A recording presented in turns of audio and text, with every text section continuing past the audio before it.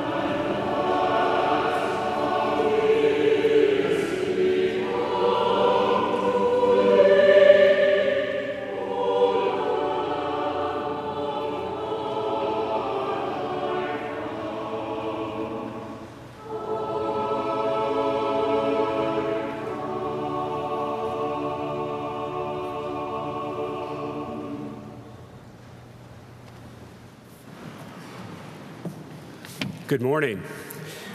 My name is Mark Downs. I'm an elder here at First Presbyterian Church of Atlanta. Would you please join me in our call to worship? Give thanks to God and call on God's name. God has done wonderful works for us. God's promises are sure. Sing to God, sing praises to God. Praise our God. Our Old Testament lesson this morning is from Genesis chapter 29, verses 15 through 28.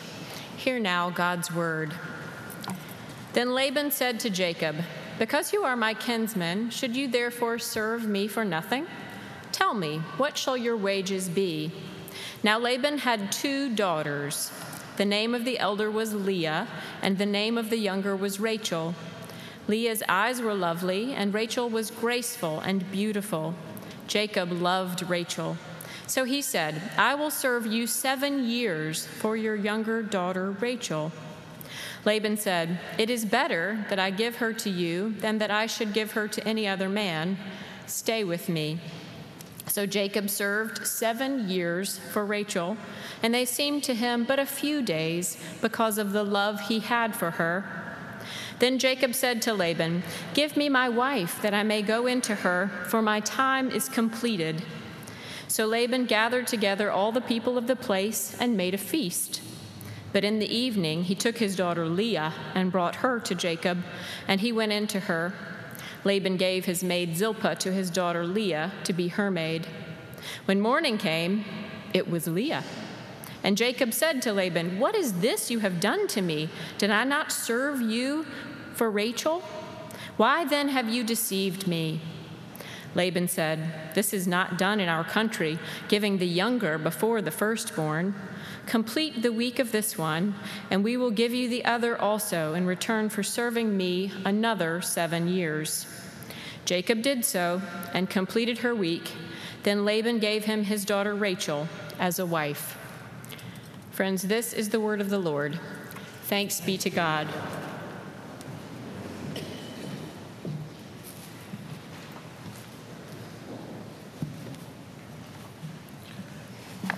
Our second scripture lesson comes from the Epistle to the Romans, Romans chapter 8, verses 26 to 39.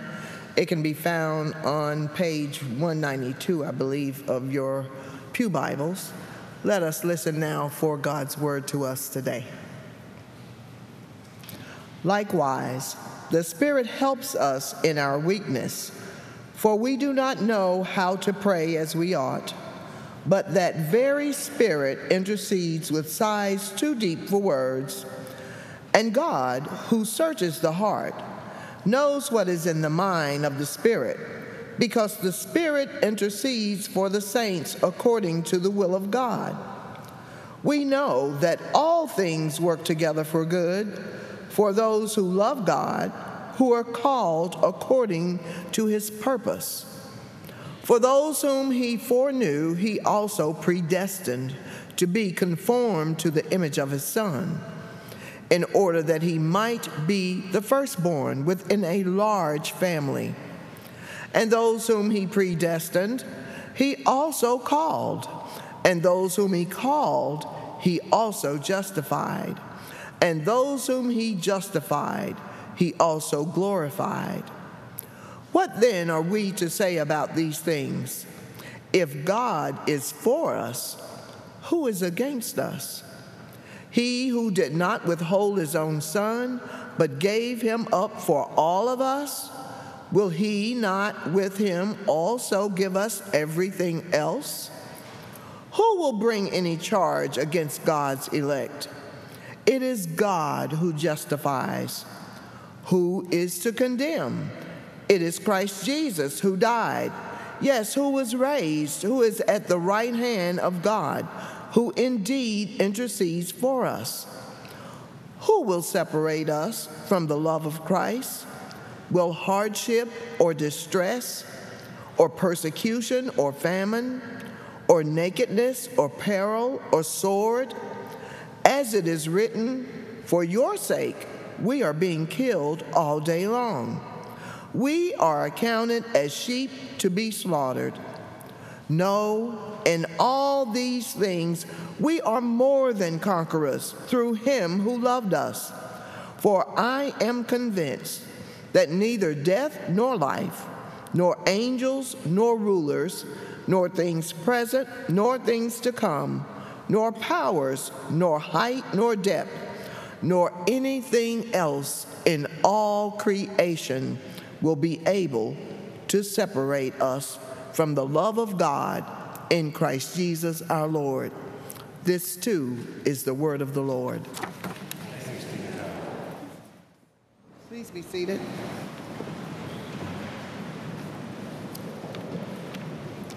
Let us pray. O gracious and loving God, we ask you to give us ears to hear and hearts to receive your holy word to us today. May the words of our mouths and the meditation of each of our hearts be acceptable before you, O Lord. You are our strength and our Redeemer. Through Christ our Lord we pray. Amen. Friends, this morning we realize that summer is slipping away from us, and our children are experiencing the familiar tug of back-to-school announcements, drowning out the noise of the summer pool and the smell of barbecue on the grill. We are slowly preparing ourselves for familiar fall customs within the life of the church. We are actually counting down the days before our first fall Sunday school classes begin, and our youth are no doubt looking forward to a new exciting church year with confirmation classes with Mr. York and participating in helping to resettle new refugees with Mr. Case and Miss Mayette. In the life of our church, each of these actions serve as a common custom that we are familiar with. It's a custom that signals to us in our church family that a new season is upon us. And each new season gives us an opportunity to offer ourselves in new ways of expressing our love for God. After all, each of these experiences are a type of offering that we give to God as an example of our time, talent, and treasure, so God can keep score, right? Well, not exactly. And so today, our sermon tells us that we are listening to an expression of a loving God who at least we are seeking to be in relationship with. And it is truly customary for the church to be the place of emphasis on which we place our testament to the fact that we are children of God. Yet, I would caution us to understand, just as Rebecca has told the children, that God's love is not predicated on how much we love God. In fact, our Old Testament lesson tells us of a young man who is familiar to many of us who have read the biblical narrative. His name is Jacob, and he has a twin brother named Esau. And to just give you a little bit of background on the twins before they're born, God informs their mother, Rebecca, that she is pregnant with two rivaling nations. God says the older son will serve the younger. Now, no doubt, this sounds like a huge mistake, because in their context, it is customary for the oldest son to receive the double portion blessing from his father. Therefore, Esau, the oldest twin, should rightfully be the one to receive the greatest blessing.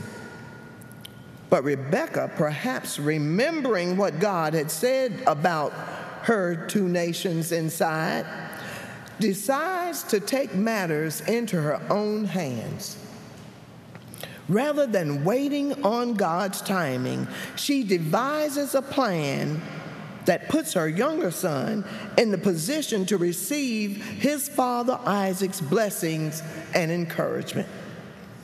Now, have any of you ever taken into your own hands the plan that you thought God was not working out fast enough? How did that turn out for you? Pastor Tony told us last week as to how Jacob took advantage of his brother's hunger to trick him into selling his birthright to him. So now we know that Jacob is a cheater. In fact, his name means trickster. Well, at just the right time, Rebekah helped Jacob seal the deal to ensure that he had his father's blessings. And those blessings actually should have been given to Esau. So Jacob is on the run from his brother Esau and on the run to find his wife. When God is not moving fast enough for us, that might be just the right time for us to stand still and stand on God's promises. Just wait and see what God will do. However, Jacob takes off, and sure enough, he runs into the direction of his uncle Laban. Well, I can tell you that last week, some of us joined members of Hillside and many others down at the Human and Civil Rights Museum, where we watched the documentary film entitled A Trek to the River's Edge, a film that outlines the strategy, planning, and actions of the students and the support they received from the larger community as they came against the oppression of segregation in contemporary America. We heard firsthand from those who were as young as 16 and 17 years old at the time when they made the decision to make a difference and transform this nation into being a more humane society. Hearing of their bravery was only topped by learning that the most powerful weapon with the most lasting impact was not at all about their just sitting in at the lunch counters or their courage to not fight back when they were being hit or abused, nor was it going in and out of jail for many months. The most effective weapon they used is still a powerful weapon today. It boiled down to economics. When the African Americans boycotted Rich's and other stores, the loss of revenue caused the owners to come and sit down and talk to each other at the table to reach an agreement that both sides could live with. We also had the privilege of having Mr. Rich's grandson serve as a witness to that last week, and it was a powerful opportunity for us. Children of God, we still have the opportunity to discern whether or not we should continue with what is customary or whether God is calling us out to be courageous and do something different that might actually help those who are the least of these among us. Loving God sometimes requires us putting our trust in God and standing up for what we know is right, regardless of whether it is customary or not. Sometimes we are looking at hard realities and determining whether we are actually following Jesus into the world or whether we will simply do what is customary. Well, during Jacob's time, it is customary for him to marry someone who's close in his family. Therefore, he does continue his journey to his uncle Laban. What he doesn't know, though, is that being a cheater is something that runs in the family. Oftentimes, what goes around comes around.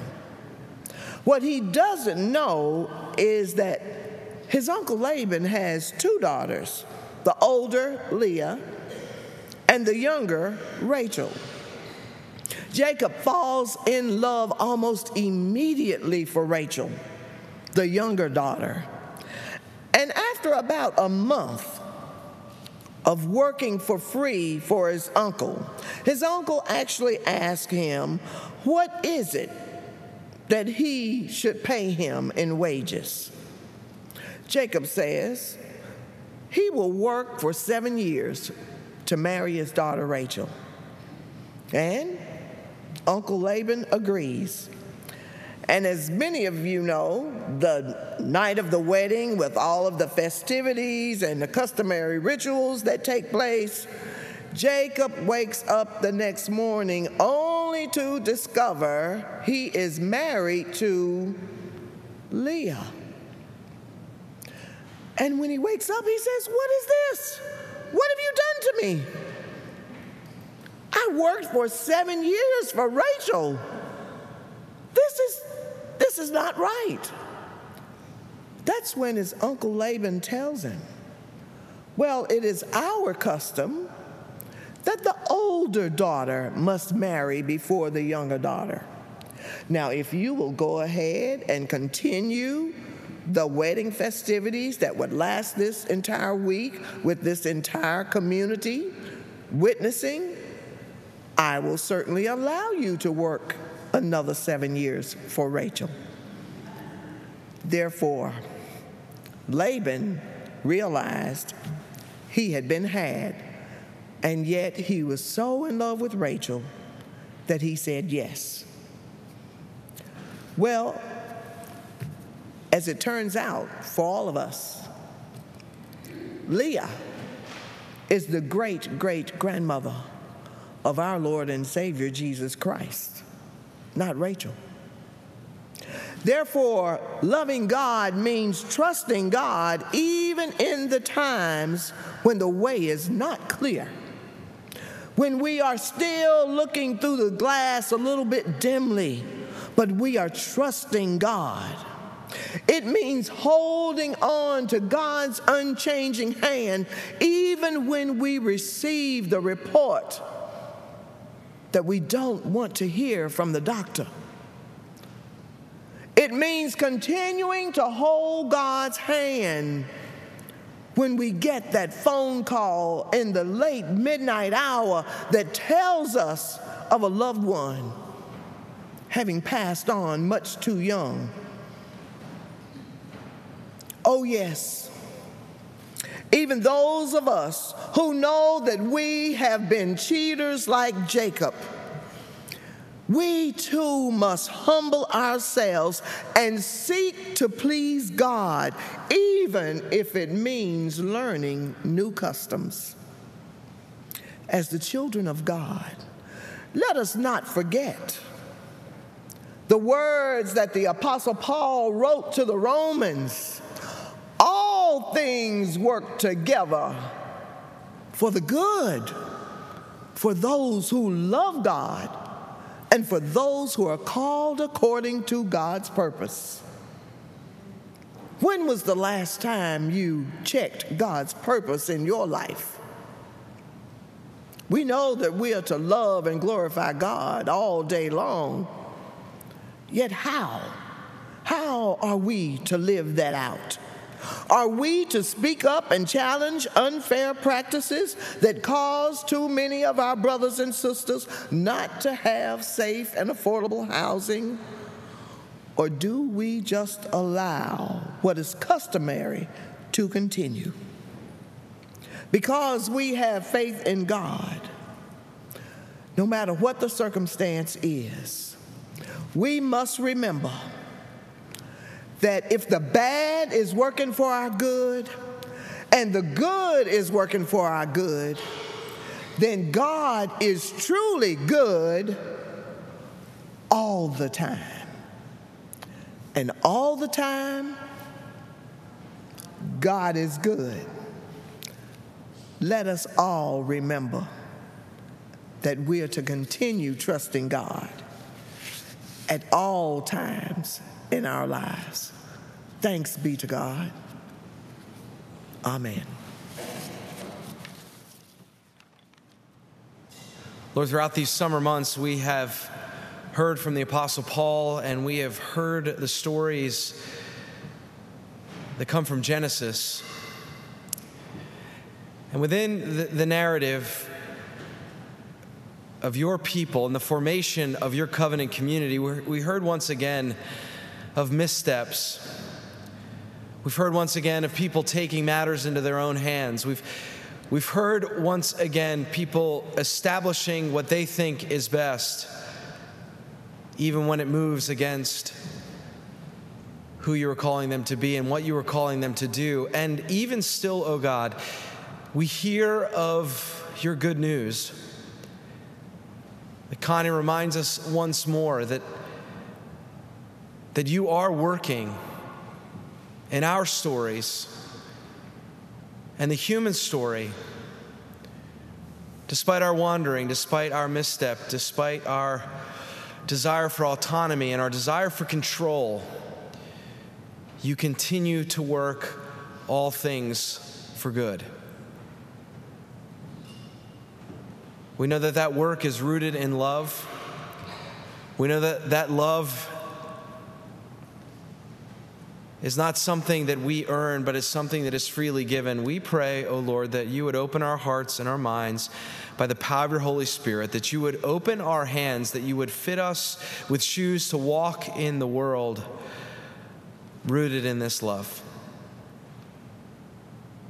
Lord, for those of us who find ourselves in a moment of grief, in a moment of loss, for those of us who are standing in the gap for someone who is in danger, who is in a perilous time, someone who has lost their way, someone who is experiencing depression, addiction,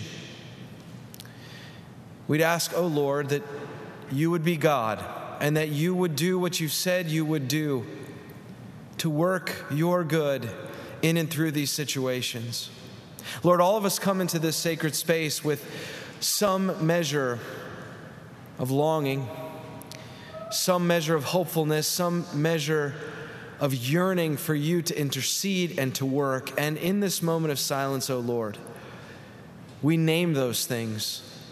We name those individuals. We name those circumstances. We name those injustices. We name those illnesses. We name those anxieties to you, knowing that you hear us.